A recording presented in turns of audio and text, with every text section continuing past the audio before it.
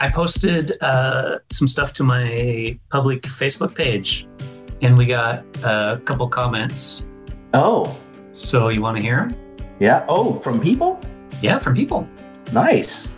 So Daryl, so this was at the first 3 episodes out, said, I am so excited. I am so excited. I am scared. I cannot wait to tune into the podcast. I mean, all 3 shows' topics are of topics my friends and I discuss all the time. Nice. Yep, sweet. Thanks, Daryl. Yeah. And we got Mo Ray, I'm probably mispronouncing that, in regards to our 80s action flick film episode. Every time I see these movies, it makes me reminisce on my mother being here, my dad being here, my grandma family together. I miss these times in my life, plus nothing on the earth wasn't wicked like it is now.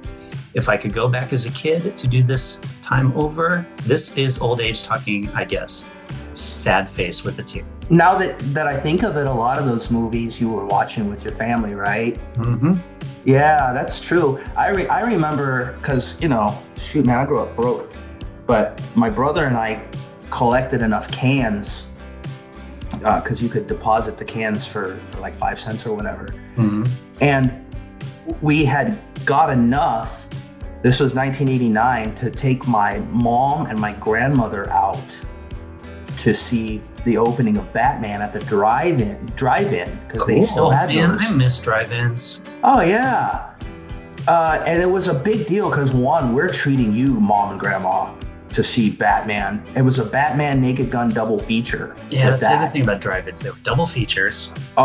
It's just, a lot of these movies from the old days, like she said, you just have a good memories of watching these with like family and friends. Yeah, that's good. I like that. I like these comments. Yeah. So thanks a lot, guys. Thanks for leaving the comment.